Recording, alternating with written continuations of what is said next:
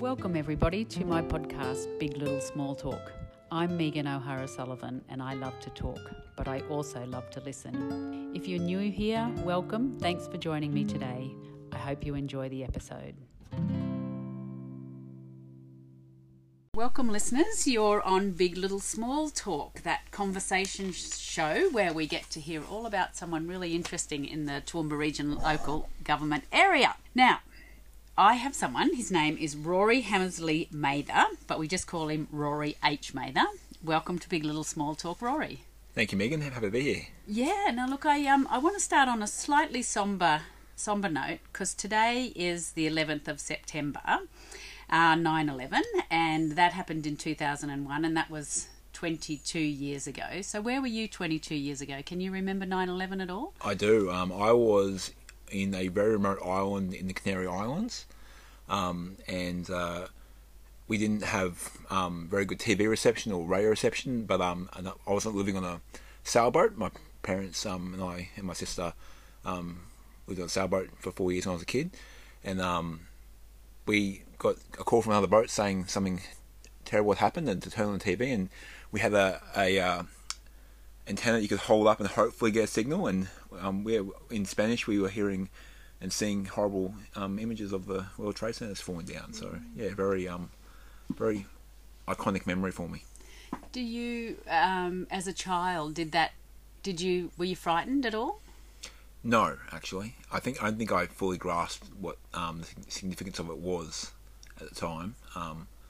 But no, I definitely I recognised that it was a big event, but didn't recognise the significance geopolitically and the loss of life also was terrible. But almost too many lives were lost for a small boy of 11 to compute. So yeah. Yes, well, 3,000 lives were lost, and we remember the people in Morocco where 2,000 lives have been lost today so far, which is very sad. But Rory, you are a children's book author and writer and illustrator? No, not an illustrator. Can't draw at all. We'll get to illustrator in a minute. But I guess just from what you've said there, that about living on a boat, tell me about, as a child, living on a boat for 4 years and what your parents... do you think that kind of has stimulated your imagination? Yeah, I guess it probably has. So I moved onto the boat when I was 9.5 years old and moved off when I was about 13.5, and it really exposed me to other cultures, and it gave me a broader worldview than I would ever have gotten if I'd stayed in Australia. But also probably gave me a greater appreciation for how lucky we are to be living here in Australia, and how lucky we are to live in Toowoomba as the beautiful city that it is. And I know, like, growing up, so after that, coming back to originally I grew up before that at Beachmere near Caboolture, and we moved to Toowoomba because that's where my extended family were. And I know a lot of people, when they finish high school in Toowoomba, seek to move away and see the big cities and whatnot. But for me, I'd spent time in some of the biggest cities in the world, and I could just appreciate how beautiful Toowoomba was as a result, I think, and it just made me want to spend my time here. But in terms of stimulating you to become a children's author, do you think that played a role in it? Spending a lot of isolated time on a boat? Not as big a role as you'd think. I wasn't actually much of a reader for most of those years. I only really got reading shortly after 9/11, actually. I got reading because of the Harry Potter books, like a lot of people my age, but a friend of ours sat me down and was horrified I didn't enjoy reading books, and decided to rectify the situation. And I already owned a couple of the Harry Potter books, and they bought me the rest that were out at the time. They weren't all out back then. And sat down with me one day and said, all right, I'll read a page, you read a page, and we did that till my confidence grew. So I guess from that perspective, like, I don't know where... because books were always in my household. I remember distinctly when I was a little kid, my parents reading to me. We had a big wooden bookshelf my dad built, and I remember all the books, but I just wasn't into it. And I don't know whether, without that experience of a lady from Florida reading to me every day for a month, or reading with me every day for a month, whether I would have grown to love books the way I do now. And that's what you attribute to. Can we just go back to your parents? Because I'm probably closer to your parents' age than I am to your age. You're younger than they are, actually. Well, I want to know about a family that picks up their kids, their 2 kids, and goes and lives on a boat. Like, tell me about that. Well, it's always been my parents' passion, particularly my dad's passion, and he is a boy from rural New South Wales, and he moved to Sydney when he was a teenager, and that was when he was born in Sydney, but he moved away from Sydney when he was very small and doesn't remember ever seeing the sea till he was 13 years old. And then in his 20s he bought his first boat, and I think it was sort of a passion from there. He did a few Brisbane to Gladstone races, and a few other races, and really just fell in love with sailing. And back in that era, it was like using a sextant and using your compass and doing your own navigation, doing all your mathematics to work out your location. There was no GPSs. They are old. They're really old. Yeah, well, they're basically Captain Cook and yeah. Well, there's actually the same methodology that Captain Cook would have used. So, and I think so they set up to sail around the world in the 70s and got as far as Mackay before they ran out of money, and then they just decided that they wanted to do it. And my dad got very bad cancer when I was about 1 year old, and was forced to retire. But in the intervening years, they'd saved up a bit of money, and the time was now. So he built the boat that we sailed on. He had built a boat at that stage that he also built. So he sold that. Didn't think it was the right one for circumnavigating. So sold that. We sold our house, but before we did that, he built the boat we moved on to, Vamp, and we set sail. It was just I think part of it was that the near-death experience that he had, because he wasn't expected to survive that, and was pretty severely scarred as a result of it, made him want to, there was no time like the present to pursue your dreams. Wow, what an incredible story. And for you and your sister, like, how long would you spend without seeing other people? Not terribly long times. Like the longest time we spent on the ocean, open ocean, would have been, I think it was 22 days. But the boat was small in comparison to a house, but big in comparison to other boats, I guess you'd say. So you think from sitting here in this little room in Toowoomba, you think there's not many people doing this, but there are hundreds of people doing this, and probably thousands. And there were definitely other kids on other boats that we'd see from time to time. And we're always seeing people, mostly adults though. So I guess I was exposed to conversation with adults from a very young age too. Was life on the boat a bit like being in a caravan? You pull up and all they talk about is, where do you get the cheap cheese from? Where do you get the cheap... A bit like that from time to time, yeah.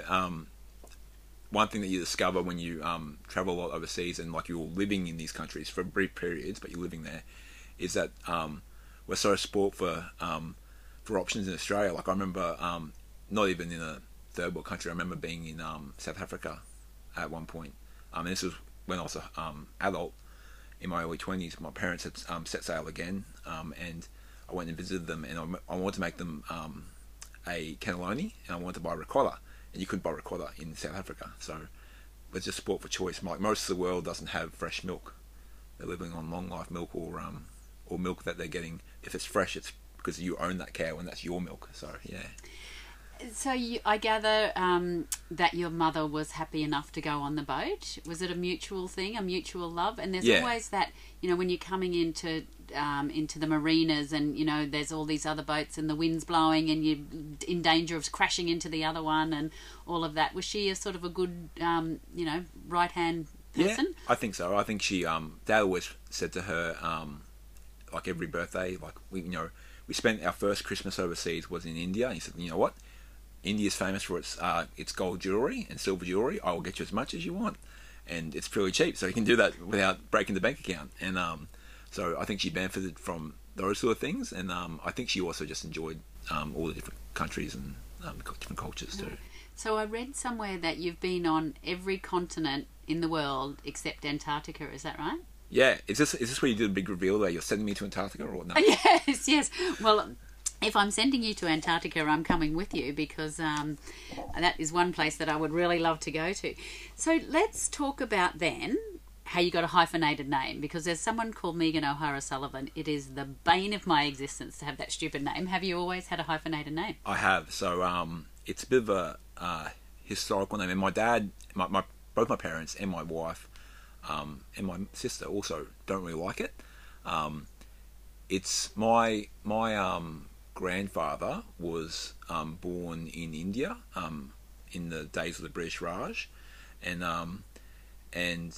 his father had moved out to India and had a tribe of kids with his first wife, who sadly passed away, as a lot of people did back then, from something, I don't actually know what, but a disease of some sort, at a fairly young age. Young enough that he went back to England, remarried in the time that his kids were away at boarding school, and he brought his new wife out, who was a Hammersley. And I guess maybe to separate which kids were just the Mathers and which kids were the Hammersley Mathers, the ones born afterwards were Hammersley Mathers, and there was quite a tribe of them. But again, not all of them lived to adulthood, as was the thing back then. But so it's a few generations, but it's something I quite like. I think it sounds distinguished. It's a terrible name to have to type on or write onto a form, and my wife and I recently had a baby girl, and we put in for the Medicare card, and she had to get her own Medicare card because it's too long to have on another card with another name. But yeah, it's a sweet story. So let's get on to the reason why you're here, Rory. You've written how many children's books have you written? Written, I'd say a couple of hundred. Published, I just found out today actually that my 12th book will come out in 2025. So, congratulations! Do we have a title? We or is do. that under wraps? We do, but it's one that I'm amazed no one's ever stolen before. So I'm not going to say it in case someone can beat me to the punch. It's all yours. We don't want to. Now I looked up some of the books that you have written. Was Rory the Lion the very first book that you wrote?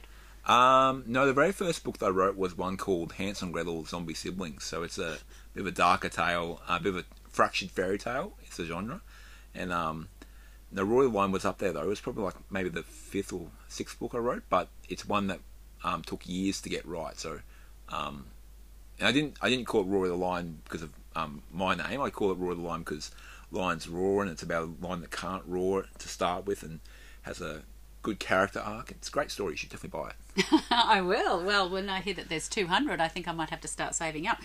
So, I'm sorry if I'm going to ask you lots of questions that you've already been asked before, but of course, for someone like me, I want to know about the process. How do you come up with new ideas? And do they just sort of, is it like people talking about writing music, like it sort of just comes to you and you almost have to get it out, like you're a vessel that just it's exactly writes it like down? that. It's exactly like that. So sometimes an idea takes a fair while to form. Other times they just pop into your head and the story's fully there. One of my more recent ideas was, well, I won't say what it was because hasn't been picked up by a publisher yet, but it came to me as I was about to step into the shower. I wasn't thinking about anything except this one phrase just popped in my head. I was like, I could base a story off that one phrase. And then I had my shower, got out, texted myself that phrase, and then couldn't rest until I'd written that story. And it came very organically. Sometimes it's like pulling teeth, and that's an idea that's not worth pursuing. But other times the story just flows naturally. And on a good day, a story can come out in half an hour. On a bad day, it can take 8 months. And tell me then, are you sort of, how do you go from being how old were you when you wrote your first book? I wrote my first story when I was 25, and my first book came out when I was 30.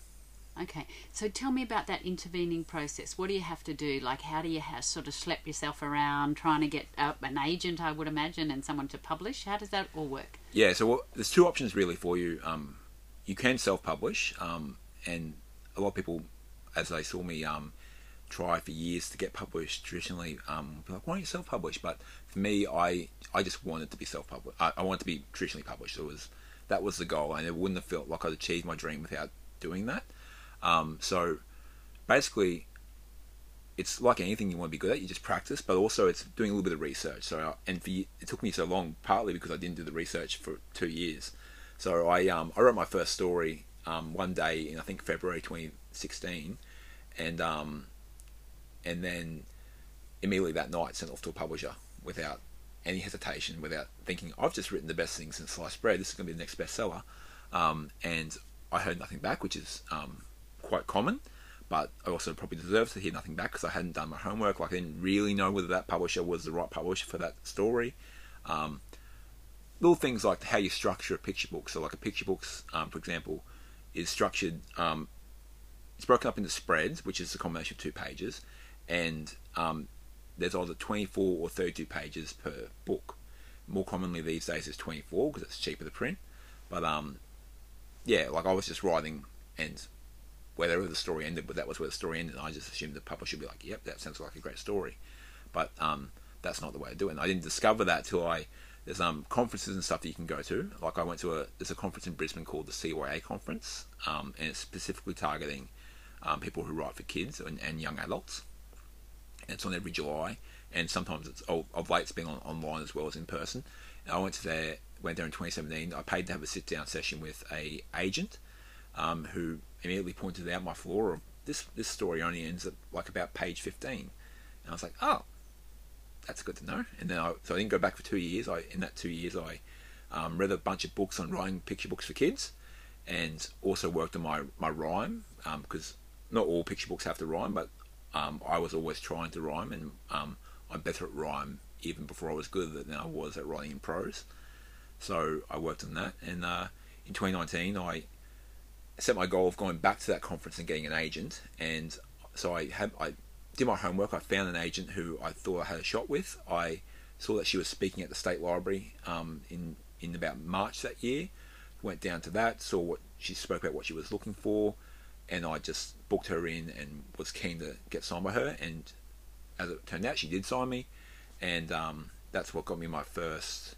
Well, actually, that's what got me my first book signing with one of the bigger publishers. She encouraged me to send one of my manuscripts to one of the smaller, newer publishers at the time, Larrikin House. So my first book was Vlad's Bad Breath, which is sort of a self-explanatory title to an extent.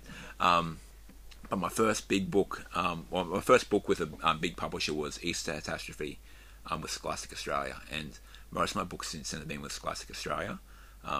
And yeah, so you need an agent to get to them. You can't.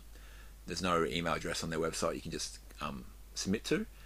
So you either need an agent, or to go to a conference and meet one of their editors face to face, or there's a thing called literary speed dating where you get 3 minutes to pitch an idea to a publisher or a panel of publishers. I've never done that. I think I'd be too nervous.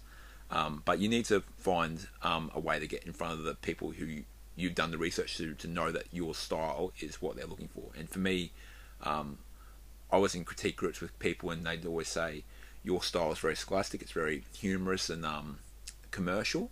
And a lot of Australian publishers focus, there was always going to be some commercial titles on their list, but a lot of those titles will go to celebrity authors, whereas a lot of their titles are more literary, and I don't really write anything that's super literary. So the CBCA books are the ones that are more literary, and I hope to one day get a CBCA Book of the Year, but it's still a goal at this stage. Well, I was going to ask you about your sort of, where you'd love to be, apart from on the honour board at St Mary's, your old school.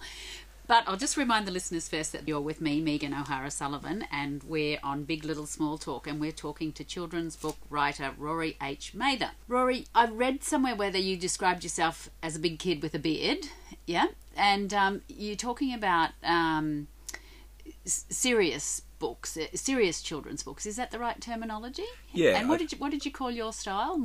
Probably more whimsical, more, I guess, humorous, with a little bit of commercialism to them, because they're like a lot of my first few books were targeting particular events, so like Easter Catastrophe, targeting Easter, and my second book with Classic was Get Back in Your Books, which is a story about Book Week essentially, but not directly stated, but yeah. I was going to ask you about that because I was out at the Drayton State School the other day judging for Book Week, and some colouring in and some writing, and they had a scholastic display there, and I was thinking how incredible, like if you were with that publisher, your books get then displayed at all these schools, and so it makes a real difference, does it? It does, definitely. Like, Scholastic's not... In publishing, there's what's called the Big Five, and they're the Big Five publishers of the world, and they're like... Scholastic is an international company too, but I'm published by Scholastic Australia, so it's just a branch of the bigger company. And they're actually not part of the Big Five, but they're the biggest children's publisher in Australia. And that's because of, as you say, they have the school catalogues, and so they're getting into the schools. You don't have to be published by Scholastic to get into the school catalogue, but you have to be meet a certain framework. So, like, I've got a friend who's just published a book with Alan and Unwin, and it's a very commercial title. It's called It's called Jawsome. It's a story about some rock and roll sharks. They're by day they're just regular sharks that go to school. By night they're rock stars, and so it's very funny, a very good read. I recommend it completely. But it's made it into the Scholastic School Catalogue because it's very commercial. Right. And how many pages did you say again? Children's books have to be 24? Picture books have to be 24 or 32 or 40. So it works out. Basically, the reason why they're so didactic is because when they're printed, and this is something that the average author at home doesn't think about, when they're printed on one big piece of paper that gets sliced by a machine and diced, and that the way it cuts it is it has to be a certain number of pages, and that's just what those are. So traditionally, picture books were 32 or... I know I went to WordFest. I was on a panel at WordFest in 2 years ago now. I think it was, or maybe it was last year actually. And we had an author there who'd been published since the 80s, and he was saying picture books are 64 pages long. And obviously it's just changed over the years because, like everything, cost of living and cost of everything has gone up. And for publishers, it's not a huge profit margin in books. So 24 is the new 64. Isn't that amazing? That's incredible. I never knew that before. You know, when you were saying before about what you mostly write about, are you mostly... is there like a... is it a comical character, or is it a moral, or not a moral, but a lesson, or... Generally, I just aim to be comical, because my background is I used to work in public libraries, and I used to read picture books to kids, and I found that at that stage, that was in about 2015, 2016, and I discovered that the books that the kids enjoyed the most were the funny ones. And not that there's definitely time for serious books, but I think that's probably more when there's for kids getting bullied, you might read a story about emotions and dealing with bullies and stuff at home in a more in a space where they feel completely comfortable. Whereas when you're reading to a group of 20 kids, humour is the best one, because if one kid laughs, probably multiple kids will laugh. So for me, I at that stage, Aaron Blavey, who's probably the biggest picture book author in Australia and one of the biggest in the world, he's an Australian author, and his big series Pig the Pug, the first book had just come out in 2014, and he was starting to make waves, and I was inspired by his work I was like, this is what I found that I enjoyed it too. I think a good picture book will have something for the adults too when you're reading it. But I think there's definitely a time for important messages. Like my next book that comes out is called My Little Star, and it's a story I wrote about loss, because my wife and I have had multiple miscarriages, and last year we had a stillbirth, and so I wanted to write a story that captured the emotions. It's written because picture books have to be for kids, even if there's an element that the adult relates to or enjoys.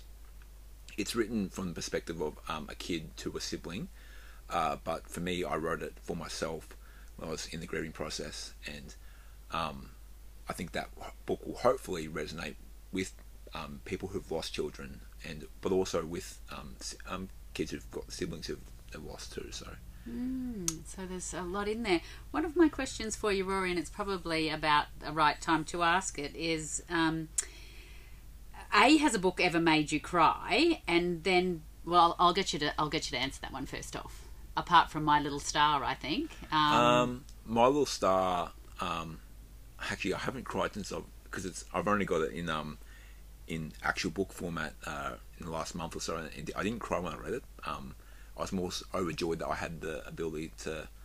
I was in a position to see this book, which meant so much to me and my wife, come to fruition. But I cried when I read it at my daughter's funeral. But apart from that, no, I've never actually cried from a book.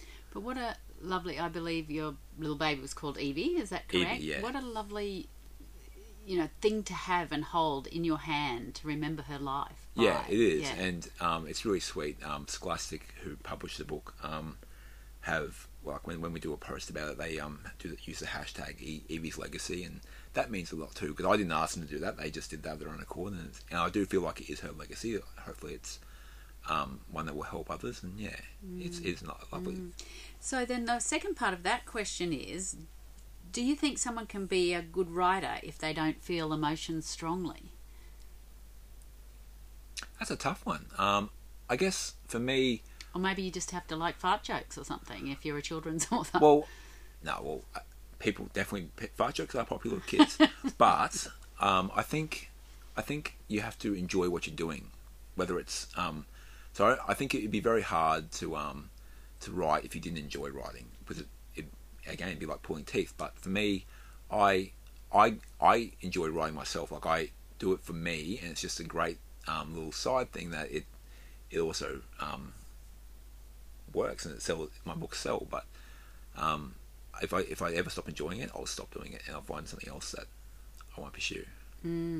But it must just be such a joyous thing to love something so much and to just almost feel compelled to go and do it, like an addiction, I would imagine. And to see them, you've got a pile here in front of us. I think there's about, I don't know, maybe 6 or 8 books here of just books that you've had published. I mean, what an amazing thing to have. It is. It's really, for me, I always wrote before writing picture books. I did always write. I used to want to be a rapper back in my early 20s. I never pursued it because I knew I wasn't good at rapping. But I always wrote poetry, and like my mum always used to request a poem for Mother's Day or her birthday, as was her right. And for me, when I got that job working in public libraries and was re-exposed to picture books, and as I say, I wasn't much of a reader when I was a little kid, so I do remember being read picture books at like the school library, but they never really gripped me. And so when I reread picture books and rediscovered them as an adult, I was like, wow, this is the format that I love. And for me, it really is that. It's the format. So one question I get asked quite frequently is, will I ever write a chapter book? And I hope to one day do it, but for me, it's going to take me finding a book that really inspires me and gives me that passion. At the moment, it's just picture books, and I think maybe when my daughter Ada is a bit older and she's reading chapter books, I'm hoping that exposure to them will be what I need to branch out into that. It'll be you doing your research. That'll be reading them exactly. to Ada. So how important is it to find... Does the same person always illustrate your books? No, generally not. So, do you look for the illustrator, or does the publisher do that? The publisher does. So and this is a very common mistake that people who want to be traditionally published do if they haven't done any research. So a lot of people will write a manuscript and then they'll be like, oh, my mate knows someone who's quite good at art, and they might be, and they'll pay that person to do the illustrations, and that person might do a decent job, but a publisher wants to have that say of whether, like, they want to say, all right, we want this person to illustrate because we want this particular style, and generally it's someone that they've worked with previously, so they know that their style will sell, and it's a business, I guess. And so what happens generally is I'll get an email from my publisher saying, here's a rough sketch of a character, for example, and we think this would be perfect for your story. What do you think? And it's they are asking, and if you really feel strongly, you could say no, but it's a polite question where really this is who we think would be best. And to be fair, they're the people who are in the industry of making books, so you kind of have to trust their judgment with that regard. So when you see those illustrations, have you ever thought, no, that's not what I had in my head at all? Not for a finished product. I did once say no to a publisher. So a publisher, we were still looking for an illustrator, and they suggested someone. Basically what happened was they'd had a book that they'd been working with this one illustrator, and it just didn't work out for whatever reason. They didn't tell me. It wasn't my business. but they were determined to still have a relationship with this illustrator, so they wanted to see whether I'd be keen for them on my work. And they're a great illustrator, but the style was completely different to what I had in my head. And I don't generally actually have much of an idea in my head, but because I actually did with this one, I was like, no, I'm sorry. I said, actually, the way I worded it was, if you feel strongly about it, I'm happy to go along with it, but I would rather someone else. And did they cave? Yeah, they straight away said, oh yeah, of course, no worries. And but yeah, and that book's coming out now in early next year in 2024, and it did mean that the process took about 18 months longer than it would have if I said yes to that one person, but I think we made the right decision. Oh, great. And I suppose it's just trusting your judgment after a while, isn't it? Yeah. So I'll just remind the listeners that they're on 4DDB, and you're with me, Megan O'Hara-Sullivan. We're on Big Little Small Talk, and we're talking to children's book writer Rory H. Mather, who has written a total of... Nine No? Nine that are out or can be pre-ordered. Do they keep going in perpetuity? Like, are they always available? I hope so. If I become a bestseller, potentially. But no, I think generally, so a publisher will do a print run, and that varies depending on the publisher. But for example, my first few books with, as I said, Larrikin House, and their print runs were about 3,000 copies, and most of them have sold now. So I've got a stack of them in my garage, and to an extent, I started with a stack that I was, going to schools and selling them and stuff. But at a certain point, I just want to keep a small stack that I can just have in perpetuity for my kids and my grandkids and my grandkids, because I'd like to think they'll be around for a long time. Exactly. Rory, how big a sort of drag or joy is marketing yourself? Like, what do you have to do? Like, social media, or go around to are there children's book festivals like there's writers' festivals? There are, but most of them are targeting the aspiring author. So there's a few festivals like Somerset Rise Festival, which is one on the Gold Coast every year, which is targeting kids, and it's at our school. But most of them are targeting aspiring writers. So marketing, I kind of enjoy it, to be honest, but it does take up a lot of your time. So my wife will tell you that I spend far too much time on Instagram and Facebook, and she's absolutely right, because I know it. Like, I know when I'm not being quite fair and not giving enough of my time to my family. But it's one of those catch-22s where you have to be putting yourself out there, and you have to be seen to be putting yourself out there to get a publisher to invest in you too. Like, I recently did a trip to Sydney where I did the book launch of my 2 latest books, and like, publishers always say book launches don't sell books, but Instagram and Facebook kind of do to an extent. So whilst the book launch was a success, it had a good crowd, and we sold a fair few books, but really it's more all the pictures I got taken at those events that I can then post along that. And it's the kind of, it's also, it looks like I was successful. So, like, it was successful, but like, it probably looks more successful than I am, because I had a room packed full of people who were there for my book, but they were all other aspiring authors. So it wasn't randoms. It was randoms that I hadn't met most of them before, but it wasn't people off the street coming in like, "Oh, Rory." So. Who were you? That's right. Well, I always like to have a good stalk of someone's Facebook page before I interview them, and I can attest to yours going back to 2007, and you had 1,772 pictures on there, so it took me quite a good stalking. I think Facebook was only invented somewhere around then, so you are a child of that generation, and your whole life is there documented on Facebook. With things like going to literary festivals, you said that they don't sell books. Like, with writers' festivals, they often have a children's program, and have you ever done that sort of thing, read your books at those? I've done a lot of school visits, so actually I have, but less so at a big festival. So last year I went to up to Gympie, because I forget what shire Gympie's in, but that shire council had put on a Rise event, it was across a few days, and it was kind of like Wordfest, and it was multiple events all around the place. And one of the things they were doing was getting a bunch of authors.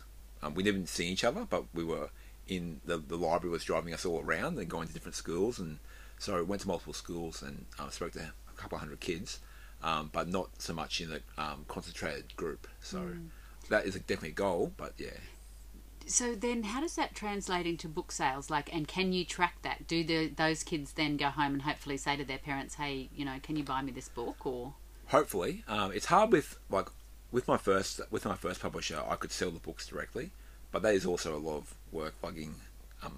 You got to put all the forms together yourself and lug a couple hundred books, or hopefully a couple hundred books, to a school somewhere in some far distant place. But with Scholastic, with book club, you'd be undercutting the book club. So, and I can't get enough profit margin really to justify it with Scholastic books. So I don't. They say don't do it, and I don't do it. So it's more that I hope that the kids will go home and be like, oh, we saw this guy at the school and he was really good, and oh look, his books are also in the Scholastic catalogue, and they'll order it from there. And obviously, like, they're online, and the Big W, when they're fresh out, they're all in Big W and Target and whatnot. So they are being sold in big chain stores like that, not just bookshops. Yeah, and the bookshops would obviously prefer, and I would prefer too, because bookshops sell them for slightly more than Big W and Target, and obviously we want to support small businesses, but I guess at the end of the day, it's probably best that a family have a book, rather than if the option is buy the book for $10 at Target or Big W, or don't buy a book, buy the book at Big W or Target. Kids have a book. Do you remember the books that you loved? I think you mentioned some before that you loved. You said you didn't really read, but what about your parents reading to you? Do you remember The Big Ball of String or anything like that? I remember a book. I don't remember the title at all, and I've tried to track it down to work out what it was. But I remember being in grade 2, because I was a kid who was in special learning difficulty classes, because I wasn't bright, and they wanted to keep me back in grade 1. My parents said no. He should move into grade 2, and the school I was at really supported me, and they had me, took me on my regular classes and had me doing special classes. And I remember reading a book. All I remember was I'm sitting in bed with Mum reading this book about a fat cat. It wasn't a picture book; it was a chapter book. But I just remember this book about this fat cat, and I can't work out. I remember it was like a ginger cat. But that's about all. I don't remember the story. Just there was a fat cat, and your parents can't remember it either? No. So no doubt hopefully some librarian listening to you will know exactly what I'm talking about. This would be 1997 for context. And I've often thought maybe it was Lee Hobbs has a book about a fat cat, but I don't think it was his books. Maybe one day you'll come across it and you'll see it and just remember. Yeah, that's an incredible story, isn't it? I've read a couple of other things about you, Rory. You said you've got a lisp, and that makes saying your name, Rory Hammersley Mather, very difficult. Is that correct? Yeah, particularly the Rory part, having two R's in it's literally half the name. So I've gotten better over the years, but I remember doing speech pathology in grade 1, and back then I think I've got friends who are speech pathologists now, and I think the science has really improved a lot since 1996, because they had me picking up hundreds and thousands off a plate with my tongue, which was just to improve my tongue strength, I think it was, because my tongue protrudes past my teeth, and that's what causes the lisp. I don't know how much success that was, but I think the more public speaking I do actually probably improves my lisp the most. But every now and then I always get nervous and it becomes really pronounced, and there's nothing you can do in that situation. And I don't know, does it need to be improved? Why? Well, I guess it doesn't. I'm too far gone now, but I actually remember, so I did speech pathology in grade 1, and then promptly forgot about it. And then so I moved on the boat partway through grade 4, and then came to St Mary's in grade 9. And I remember being in line for a maths class and someone being like, "You've got a lisp." I'm like, "No, I don't," because no one had mentioned it in the intervening years, and I didn't hear it myself. It's so much harder to hear it yourself. I hear it more in recordings than I do day to day. So yeah, it's something I hadn't picked up on, and then I was like, "Oh, I do." So, maybe I do. What about your love of potatoes? Tell me about that.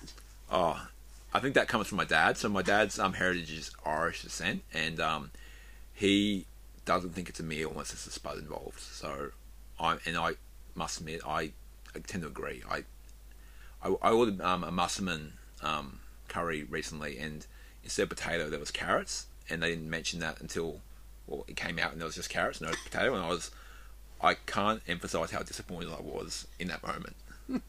Take this back. There's no potatoes in my musselman curry. Yeah. Are you at the stage in your career, Rory, where you could give up your day job, essentially? Not a chance. So, my books are definitely selling well. My publisher's very happy with me. But no, really, to be able to do that, you have to be selling millions of copies, because the author. So, for books retails for $10, I'll get 5% of that. So I'll get 50 cents. I think my maths is correct there, I think. So yeah, you have to sell a lot of books to really make a living off it. And even then, a book doesn't stay out forever. So there's obviously every month there's hundreds of new books coming out in Australia, around the world. And Australia, particularly as a market, we import a lot of our books from overseas. So there's only limited space, even at the most supportive bookshop in the world. So your books can't. You're not going to sell. Not going to sit there forever. So really, it really relies on having a bestseller, and I'm hoping that will happen. I'm hoping that next year I've got a book coming out, which is hopefully going to be a game changer for me. But we'll see. It has to all happen, and the stars have to align, and have to be holding your fingers in the correct position and holding that aerial up where you can get the best reception. What about have you got a moment that so far in your career where you got some money from a royalty check or something, and you just then I'm gonna, this is the money that you earned from writing books? The first bit of money I ever earned from writing books was when I came third in the competition, and I won $100. No, I tried my wife's got an accounting degree, so she manages all our finances. So she would be strongly against us going and spending all the money, but definitely I think, whilst I can't retire on the money, and whilst I have to keep working full time, it's definitely supplements my income.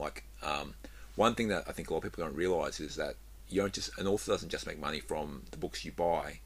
We also make money from the books that are in public libraries and in school libraries. So the government has a fund that's targeted towards artists and the arts, and so it's called ELR, Education Lending Rights, and Public Lending Rights, PLR. And so every year, the government can, through their databases, can track how many books are in your school libraries and your public libraries, and they sort of treat it as if those are books that we've taken out of the market, and we will reimburse you for what you potentially would have made if they'd been in the market. And so that's a good little fund. This year, my first year, it works out that you have to register your book, and they have to be out for a few years before you get paid anything for them. But my first year I earned, I think, $700, and my last year I earned close to $5,000. So it was nice. Yeah, I was like, woo! And the trend is your friend, Rory. We're tracking good. I think that really, I got a friend in the UK, and obviously it's a much bigger market. But he's also just an author, not an author illustrator. I think if you're an author illustrator, you've got a much better chance, because you're getting 10% of the royalty rather than just 5%, and you get a higher advance because it takes a lot more time to do the illustrations. But I got a friend in the UK, and I said to him, how do you afford to do this full time, particularly in the UK, because it's so expensive to live there?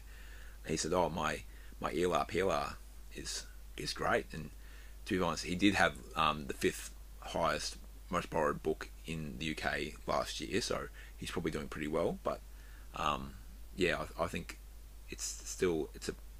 I think it's a dream for most of us, but it's a dream that will probably stay a dream. But you got to have the dream anyway.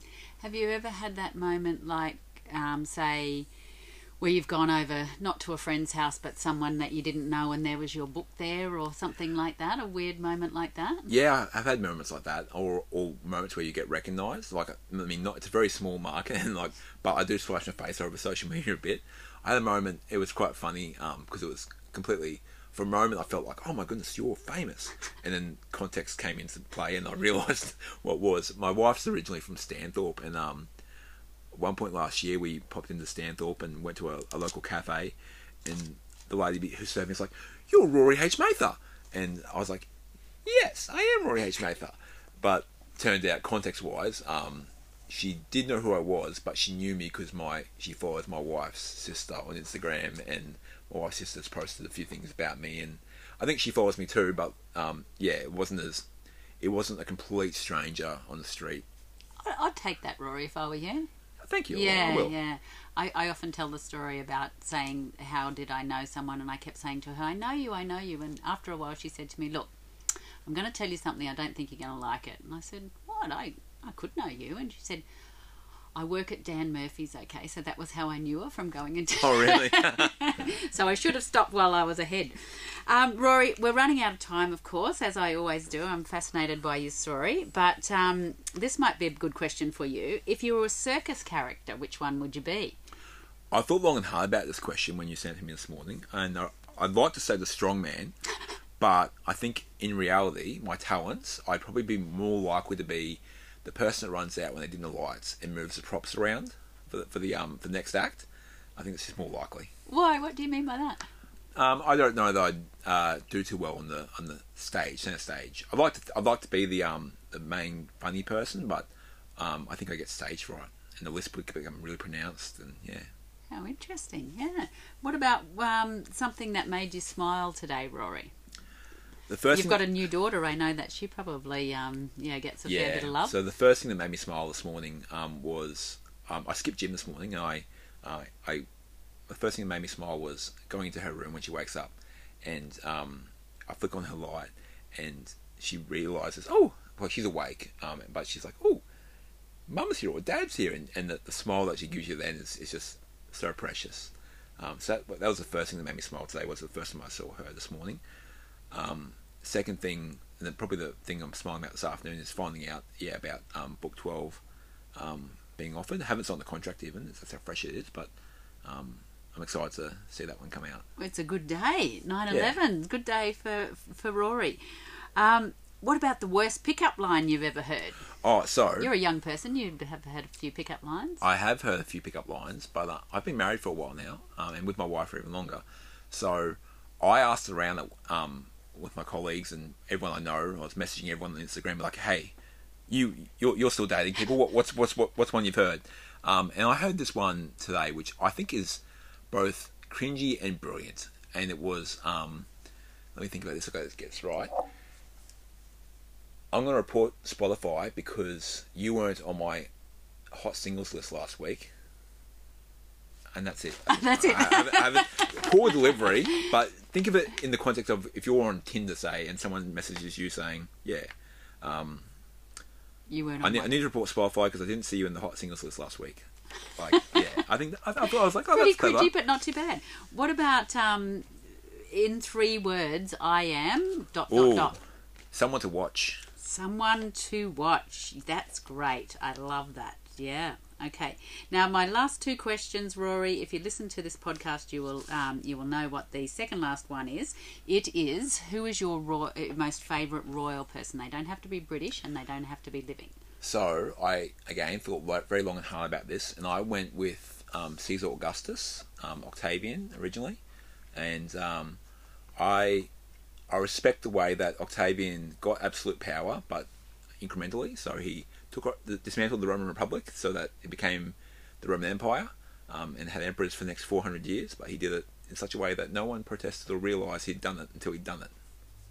So, right. Is that how you're taking over the literary world? Just one book at a time. One book at a time. All right. I like the someone to watch, Rory. I definitely think you are someone to watch. So thank you for that.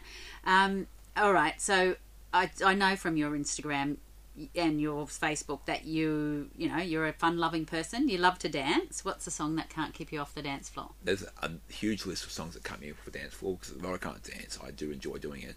But I've decided on Low by Flo Rida featuring T-Pain. It's that one that goes, apple bottom jeans. Boop. Yeah, anyway, I'm not going to sing it because I can't sing. But Leroy will find it for us. But that sounds like a great song to illustrate your life. Do you think? It'd be one that would get me on dance floor at any wedding ever, even if no one else is on that dance floor. You're a lone dancer. Well, Rory, it's been a joy hearing about your process today and how you get there. I mean, all we got to do, listeners, is just watch out for Rory H. Mather and his children's books, because he is someone to watch. And thank you for being my guest on Big Little Small Talk. Thank you so much for having me, Megan. Thank you.